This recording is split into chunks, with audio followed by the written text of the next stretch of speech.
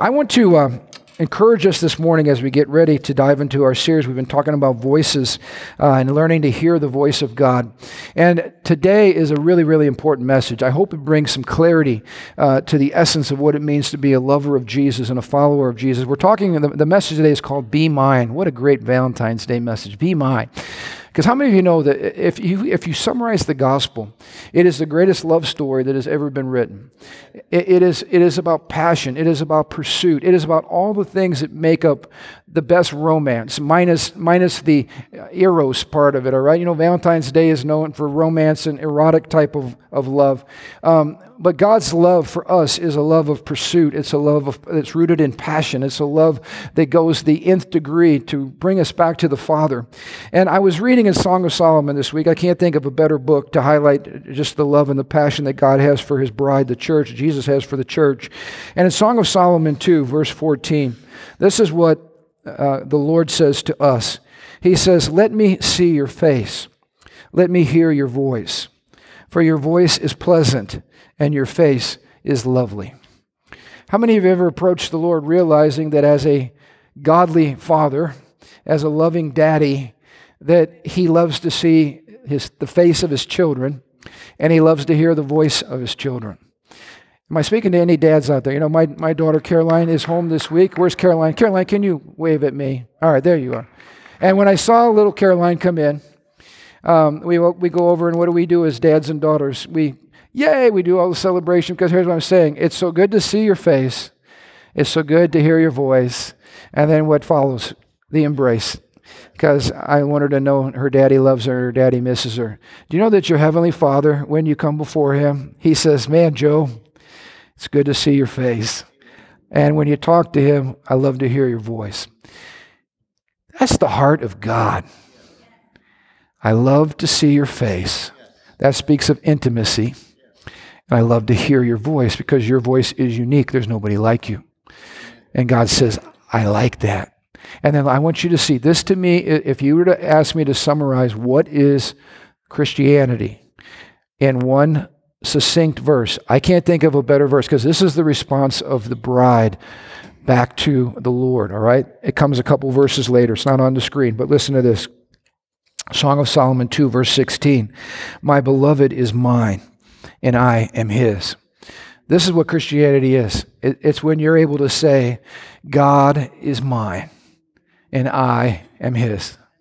You know, when you stand, that's why the Bible speaks of marriage and biblical covenant marriage as a picture of the love that God has for us and the love that Jesus has for us, is because when my wife and I stood at the altar, and as you have been married in this place, those of you that are married, you know, when you stand at the altar, what you're basically saying is, I'm giving you all that I am, 100%, holding nothing back. And your spouse says, I commit all that I am to you, and they give 100%. How many of you know that's the picture? We don't always do that. We're like, I'll give you 20 and we'll work on the 80 later. Sometimes we're not so quick to be all in. But how many of you know the true test of intimacy is when you can be all in? And that's what we're after in our Christian life, is to be able to look into the face of Jesus and to say, you are mine and I am yours, all of me. And how many of you know the problem's not on Jesus' side? He gives us all that He is. He's the vine, we're the branches. The vine gives us everything, but it's our job to turn back to Him and say, Lord, take me and take all that I am. You be completely mine, I'll be completely yours. That's the gospel. You know, the Bible uses the language of family and relationships. 1 John chapter 3, verse 1. "See how very much our Father loves us, for He calls us His children." And that is what we are. Some of you, another metaphor to use this morning, we're the bride of Christ, but we're also children of the Most High God. I don't know about you, but I love the fact that I have a heavenly daddy who's crazy about me. And I don't know about the dads that are out there, but I have a little habit in my household. I have 4 beautiful daughters, and no matter how old they get, or shall I say mature they get, they're still my daughter. And when Valentine's Day comes around, I still like to get them a Valentine's card. I still take the time to tell each one of them how much I love them, how I love to see their face, how I love to hear their voice. And then I buy them a fun little gift, because no matter how mature they get, I want them to feel cherished. I want them to feel valued. I want them to feel loved, because they'll always be mine. Guess what? if we could just get a glimpse of how much your Heavenly Father loves you and how precious you are to Him, if you could just hear the voice, if you could just see the face, if you could just feel the embrace, your life would be changed forever. I had a man come up to me after first service. He was at our encounter weekend, and he said, man, he goes, I spent most of my life never knowing I was cherished or never being loved.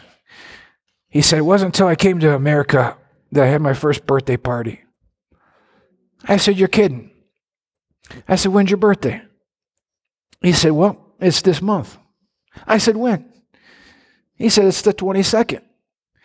I said, well, guess what? If you're free, I want to go out and celebrate you, celebrate your life, and let you know how much we love you. Can we have a party? He said, would you do that? I said, absolutely, I would do that. Because you know what we're going to do? We're going to make a memory, and we're going to let somebody know that they're precious to God, and they're precious to us. Isn't that the gospel in a nutshell? Isn't that the gospel? It's communicating to people that they're precious to the Lord, and that they're precious to us. And it breaks my heart that there are many people on this day that don't feel very cherished and don't feel very loved. And it breaks my heart to think, not only in America, but globally, the people that have never, ever felt valued. You know, I'm getting ahead of myself, but this is the...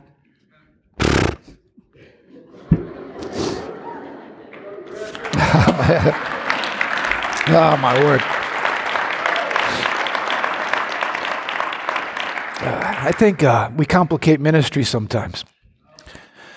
Because ministry is really about just finding people that are made in the image and likeness of God and reminding them of that and then treating them that way. That's really what ministry is all about. I want to give you a warning today. I'm skipping ahead because I'm spending too much time crying. All right. Last week we talked about the ministry of the Word and the Spirit. I hope that was helpful to you. That the Holy Spirit and the written Word come together in like a marriage, and they're meant to bring us life. They're meant to bring us to Jesus. And if you separate the written Word from the Spirit, you end up falling into dead legalism and ritualism, and it's not good. In fact, the Bible says the letter of the law kills us, but the Spirit brings life and liberty. How many of you know you always want to minister in the power of the Holy Spirit through the Word of God? Otherwise, I've known people that come to churches that are very hard-hearted and very legalistic and beat you over the head with the law of God and the Word of God. And listen, we believe that Jesus is a perfect balance between truth and grace. Amen? It's not either or. It's both. But sometimes people have come out of settings where they felt pretty beat up by the church. And that's because many times the Holy Spirit and the tenderness of the Holy Spirit is separated from the law, which becomes a tool to club people over the head with. And that's not the way the Lord ever intended it to be. If you have the Word without the Spirit, you end up with what's called lifeless legalism. And I want to show you a picture because the Pharisees were the examples of lifeless legalism. And I just need to say this. The Pharisees loved the Word of God, all right? Now, and I just want you all to hear it. We need to love the Word of God. Amen? I mean, like, love the Word of God, read the Word of God, eat the Word of God, meditate on the Word of God. They were the religious beacons in their time, all right? They knew the Scripture. They knew the first 5 books of our Bible better than any of us in this room, all right? Hands down. So when it comes to Bible knowledge, they knew the Scriptures. But look what happens in John chapter 5. Jesus shows up at the pool of Bethesda, and he encounters a man who's been crippled, paralyzed, laying on a mat for 38 years. Can you imagine that? 38 years laying on a mat. That is your existence. And Jesus comes up to him, and that is that man's day and that man's time, and Jesus treats him with dignity and respect, and Jesus speaks to him and says, get up. How many of you know when the living Word speaks the Word, stuff happens? And this man jumps to his feet, and to the surprise of all these other people around there who are also broken and in need of healing, this man is alive and well and moving and hopping and leaping and praising God, the whole picture. Now, I just want to ask you a question. If you were there, what would be the appropriate emotional response? Come on! I mean, Wouldn't revival be breaking out? We'd be dancing, shouting. I bet that man's running up and hugging people. I bet it's like total mayhem, like party. That's what normal people would do. I want to show you what religious people do. In verse 16, this is the response to the most religious people on planet Earth to the miracle Jesus just performed. The Jewish leaders began harassing Jesus. That word harassing in the Greek is a very strong word. It is an active, aggressive word. Harassing Jesus for breaking the rules. If somebody just got radically touched, but a rule got broken in the process of them getting radically touched, maybe it's okay to suspend the rule for the greater good. Like the person that just got healed for 38 years, do you think he was keeping track of whether it was the Sabbath or not? In fact, it wasn't the rule that was broken, it was their interpretation of the rule that was broken, because one that was greater than the Sabbath was right there in their midst, and they were stuck on the rule, and they missed the fact that Jesus, the Messiah, was standing in their midst, and they got ticked off at a rule. Penalty! Throw the flag. Missed the whole thing. In fact, it says later in that verse, they tried to think about ways to kill him. Okay. Someone's healed. Religious response, let's kill him. How many know that's sick? I want to drive a point. That is sick. Now let me bring it into line, all right? I remember one service here, God was moving, we were praying for people, and we laid a hand on one lady, and she let out a shriek. I mean, like, a shriek. I won't try to do that. But how many of you know when somebody shrieks, like anytime, anywhere, any place, the hair on the back of your neck just goes, because that's not expected behavior. But how many of you know when Jesus showed up, places, stuff happened? Demons started yelling, "We know who you are!" Imagine if that happened in church service. I'm not going to that church. Demons scream that they recognize Jesus is at that church. I'm not going to that church. Well, what church do you want to go to? The church that doesn't recognize Jesus as Lord and Savior? So here's what happened. This woman lets out a shriek, and then we had people leave the church. And this is why they left. When we followed, why did you guys leave the church? I want to go to a church where I feel comfortable bringing my neighbor. So this lady just got set free, and you got offended because Jesus messed with your comfort zone, and you care more about how her shriek made you feel and might make your neighbor feel than the fact that this lady just got delivered. How many know Jesus isn't neat and clean? Jesus is messy. People cry. People shake. Sometimes we've seen people get delivered. Guess what? They vomit. Now, how many know that's not cool to do in church? Oh my goodness. Right there. But we don't worship the carpet. We worship Jesus. And when Jesus gets junk out of people's life, however it comes, that's a cause for celebration, not embarrassment. But religious people get embarrassed by Jesus. They worship his book, but when he does the stuff in the book, it makes them nervous. So they would rather have a relationship with God through an inanimate object than face the Lord personally and watch him maybe mess things up or make him uncomfortable. The Bible's full of examples like this. How in the world do you have God Almighty standing in your midst and you're trying to kill him? And you're the most enlightened religious folks on planet Earth, and you know the Scripture better than anybody, and you're trying to kill the one that the Scriptures point to. Something is messed up. I want you to see the fruit of the Pharisees. In John chapter 5, as we keep going, Jesus starts teaching about what happened. John chapter 5, verse 37. And the Father who sent me has testified about me himself. But this is what Jesus says of the Pharisees. You've never heard his voice or seen him face to face, and you don't have his message in your hearts because you don't believe me, the one he sent to you. I want to show you three things that you have to be aware of so that you don't fall into the trap of the Pharisees as it relates to how you read read the Bible in relationship to hearing the voice of God. First of all, Jesus says, no voice. You've never heard his voice. Remember I shared with you about Samuel, that he did not know the Lord because he had not yet heard his voice. People that know the Lord walk and they hear the voice of God. Certainly they hear it through the Scriptures. They hear it by the Holy Spirit, still small voice. We're going to talk in the weeks to come about other ways we hear the voice of God. But Jesus said this, and you need to hear this. John chapter 10, verse 27. My sheep listen to my voice. I'll say that again. My sheep listen to my voice. I know them, and they follow me. See, the Pharisees had rules without relationship. How many have ever tried to raise your kids with nothing but rules? Rules. What did I tell you this time, that time? Rule. And what you find is eventually they rebel against all that because they want to have a relationship with mom and dad, not just relate to you by a long list of rules. How many of you know there are certain Christians in the world, that's how they relate to God. The Christian faith is nothing but do's and don'ts. But the Christian faith isn't about do's and don'ts. It's about how do I love Jesus? And if I love Jesus and if he's the blazing center of my life, the rules will take care of themselves because if my heart's right, obedience will soon follow. But if you try to beat people up with rules and you try to put that, under this yoke like the Pharisees did, but there's no heart transformation, you'll never learn how to love God or to obey God. So they've got rules without relationship because they've never heard the voice of God. Jesus also said this, there's no intimacy. He says, you have never seen him face to face. The Pharisees embrace formulas over friendship.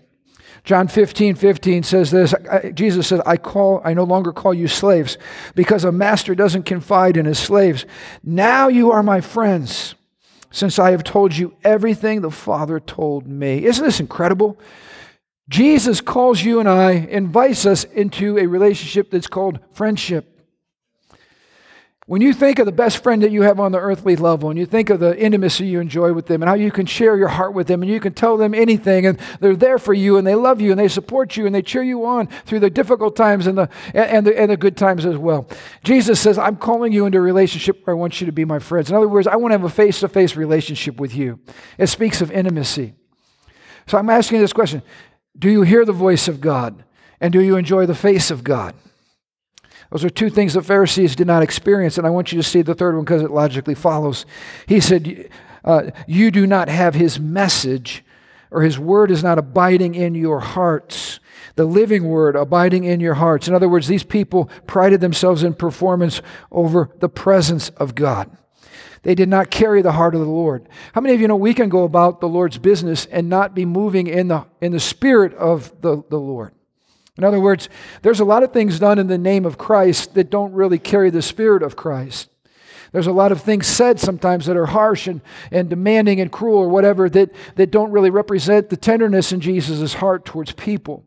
How many of you know if you really want to move in the heart of Jesus, one of the things that we should experience the most is compassion, because Jesus' life was marked with compassion.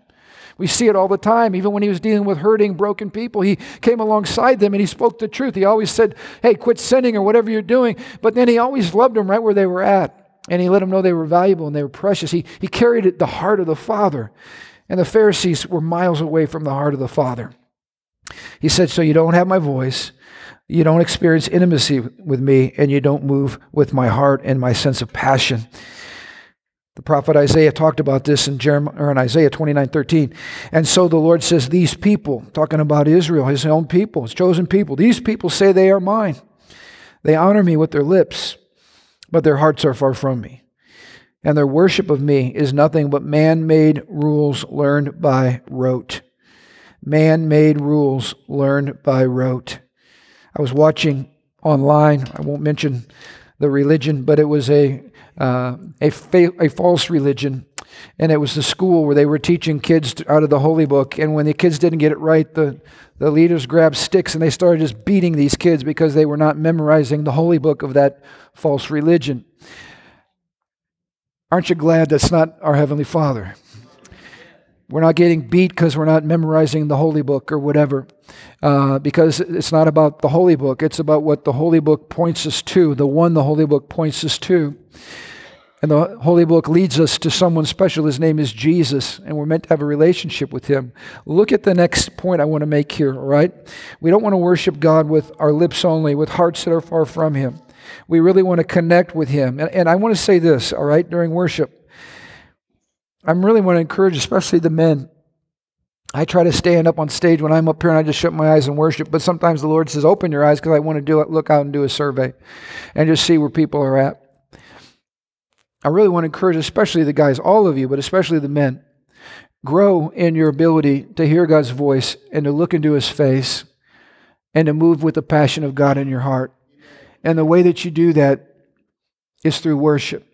And the way that you do that is through opening your mouth and singing. That's why we put those nice big words on the screen, so you can see them and you can sing along. And sometimes if you're not comfortable singing along, just shut your eyes and just open your heart to the Lord. You don't have to sing all the words. Sometimes we sing the words, but our hearts are a million miles away. Just open your spirit and begin to love the Lord. And begin to tell him you love him. And focus on giving him all of you. And if you do that, God will transform you. Otherwise, you'll just be a Pharisee. And you'll just stand there. Or you'll sing the song. You know, I've seen people open hymn books, and I got nothing against hymn books. Some people know all 6 verses, even the ones we normally skip. Because remember, it's like we're going to sing the first and third verse. I never understood why. Like, there's 6 verses. Let's just hit them all. But we always skip them. But anyway, some of you can sing those hymns by memory. And I was raised on all those hymns. I got a lot of that stored in my heart. But listen, how many of you know you can stand there and sing those hymns, and your heart is as dead as a stone? And you know every word. You even know it was by Fanny Crosby. You got it all memorized.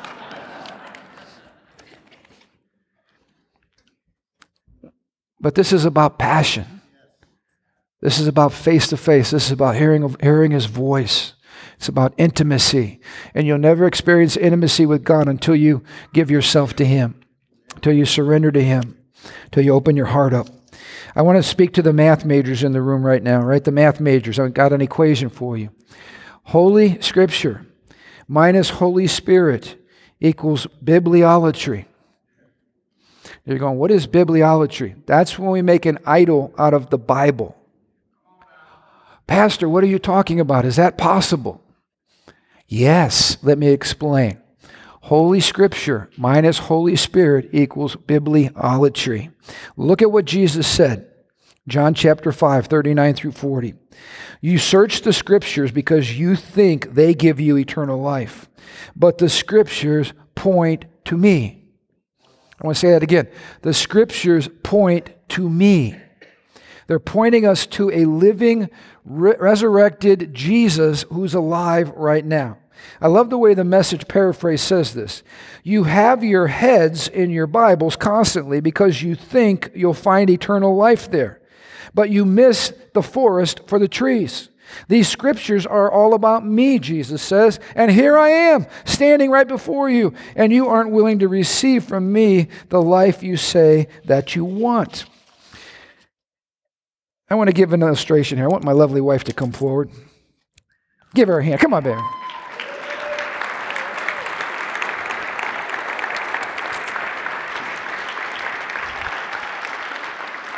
Thank you. I got her a special t-shirt today for this service, the Be Mine t-shirt. And we were having some fun this week. We went down to the treasure chest of our romance together. And these are all epistles from my heart to her heart. Yes. Oh yeah, I wrote not only on the front, but on the back, all right? I love you, big hearts right there. Some of you guys need to take notes. I'm helping you out, all right, on Valentine's Day. And this was from 1983. It was our summer of love, all right? We still have summers of love, but this was the big one because this was the one ramping up to the summer of 1984 when we got married, all right? Now, we were back in the day, some of you are going to go, man, you guys are old, all right? Back in the day when there were no cell phones. It was a phone on the wall. You guys remember those days, the phone on the wall? And you have to dial each number. And it was all rotary. You guys remember that? Come on. And when you called long distance, it cost you money. A lot of money. It was very expensive. Anybody know what I'm talking about? So my dad was a frugal man, and I was a broke son, all right? So are you ready for this? In the summer when we were apart, because we went to school together at college, and when we were apart in the summers, it was terrible. It was like hell on earth to be separated from the one I love. And my dad said, all right, you can call her once a week for 15 minutes. Because you'd hear that phone, hi, cha-ching, cha-ching, cha-ching. And we were so in love, and all you say, oh, I love you. Oh, I love you too. Oh, and you're talking that high, and my dad would just sit there like, say something to her, will you? I am. I'm telling her. You couldn't even hide. You had to be. Yeah, we got to get you a microphone over here. Yeah, I couldn't even hide. My dad's sitting right there in the chair, and I got this cord. I tried to get as far away as I could so I could talk to him. It was kind of like that It's a Wonderful Life when the guy yells at him, kiss her, will you? Just kiss her. All right? Except I couldn't because we were 4.5 hours away and I was on a rotary phone. But anyway, so what I did that summer and other summers was just about every day I wrote her a love letter. And I prided myself in the way I addressed the envelope. Our mail lady came up to my mom one day and said, I love delivering your mail. I love to see what's on the envelope. So you'll understand why in just a minute. So this one was addressed to Miss America 1983, all right? With I love you in big blue on the back, all right? This one, she was from Englewood, Ohio, so this one was addressed to Marion Envy of Englewood Reeves, all right? Now, back in our day, when a girl was really cute, we called her a fox. Anybody remember that? All right, a fox? About 4 of you are still alive, all right? So I called her the fox in bright red, all right? But what I wrote up in the return address was my name, Fox Hunter. Ha yeah! Yeah! Woo!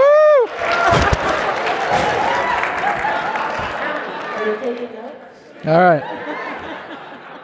Our favorite verse was Psalm 37:4. Delight yourself in the Lord, and He will give you the desire of your heart. So this letter was addressed to the desire of my heart from a delighter in the Lord. This one I got real creative. I started cutting out newspaper words to put on. So this is called the best wife. In parentheses, to be, because we were not husband and wife yet. And I just signed this one from I love you, so she had to know that was me. This is the heartthrob of Englewood. Look at the return address on that one. The return address was the St. John Drooler.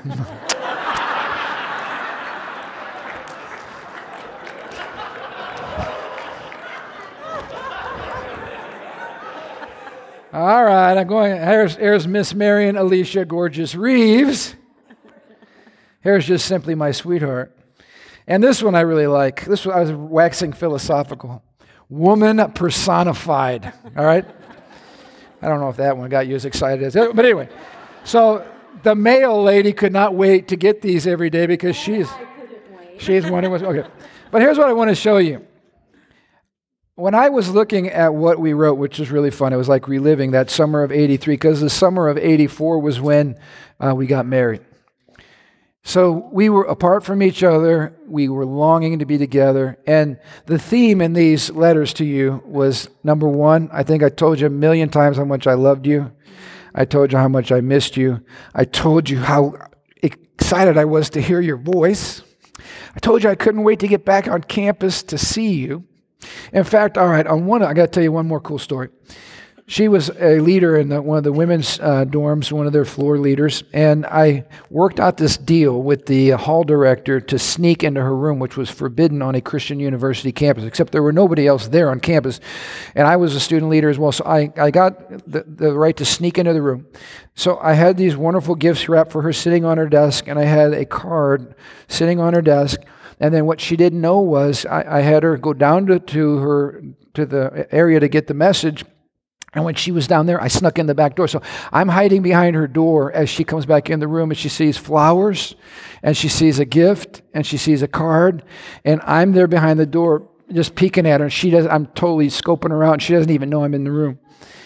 And in my letter, when it got to the end of the letter, it said basically, and the one who, loves you and bought all these gifts for you is looking at you right now. And she starts doing this. And she looks over, and there I am, just standing there bigger than life. Now, how many of you know, at that moment, if she goes back to reading her letter, because the one who wrote the letters is now in her midst. And if she's like, hold on, I'll be with you in 1 minute. That second paragraph, no, I'll tell you what happened. I ran over to her, and I embraced her, and I could feel her heart beating into my chest. That's how excited she was. And do you remember that moment? See, she does. Amen. Yes.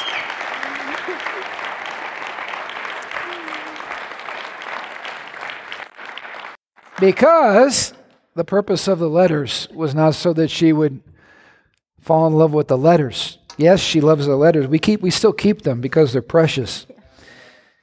And we still read them occasionally because it reminds us of those days and our gratitude to God. But how many of you know if she's focused on the letters and she misses me, she's missed the whole point of the letters. Or if she's focusing on the roses and she doesn't run over to love on me and want to be with me more than she wants to stare at her roses, she kind of missed the point of the roses. The roses are tokens. What I noticed in these letters was I was looking forward, you ready for this, to where I would never have to say goodbye ever again. The thing we hated the most was saying goodbye. Remember that? Yeah.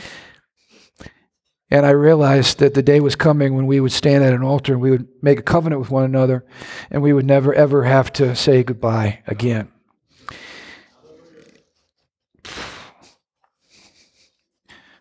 If we read our Bibles really good, our hearts will be full of passion for Jesus.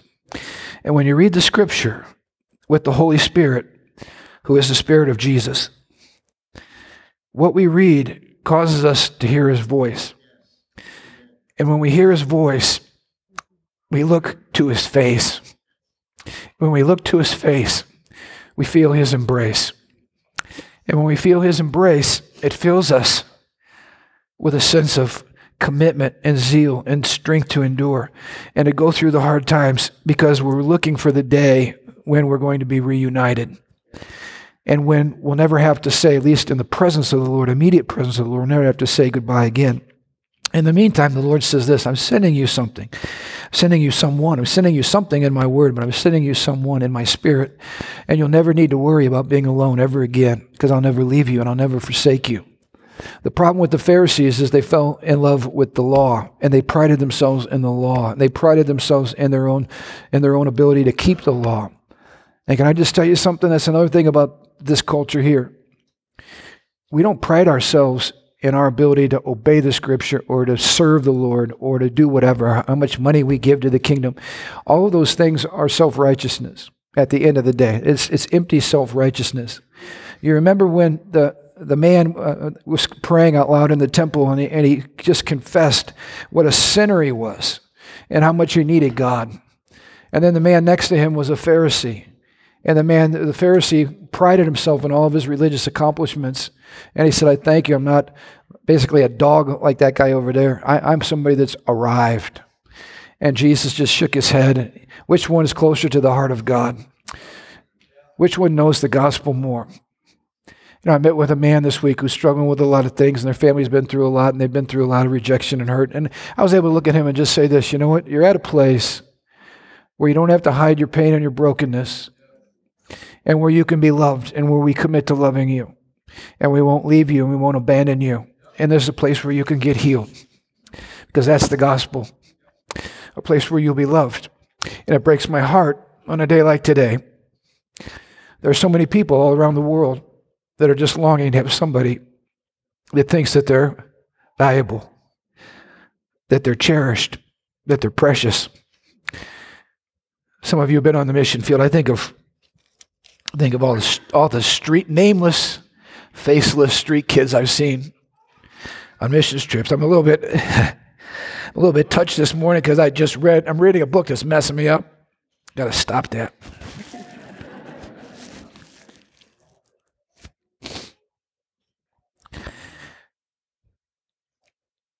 If we get this right, it's not that hard.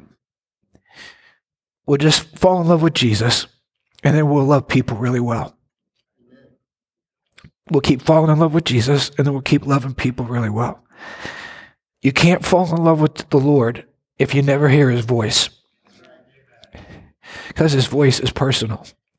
He doesn't treat you like a nameless, faceless street kid. He died for you personally, because He's crazy about you personally. He knows everything about you. He knows all your pain. He knows all your brokenness. He knows how you feel. He knows the time that you're going through, the difficulty. He knows it all. And you're not nameless and faceless. You have an identity that's precious to God. But now we're living in this crazy, broken, messed up world where even a father's love is all perverted, or love itself is all perverted. So many people are hurt and broken. We've had so many broken relationships, abandonment, rejection, all these things. Even as I'm sharing, I thank God by His grace. We've had a great relationship. Not that we haven't had to work through things, but we've had a good relationship. I thank God for His mercy on my family.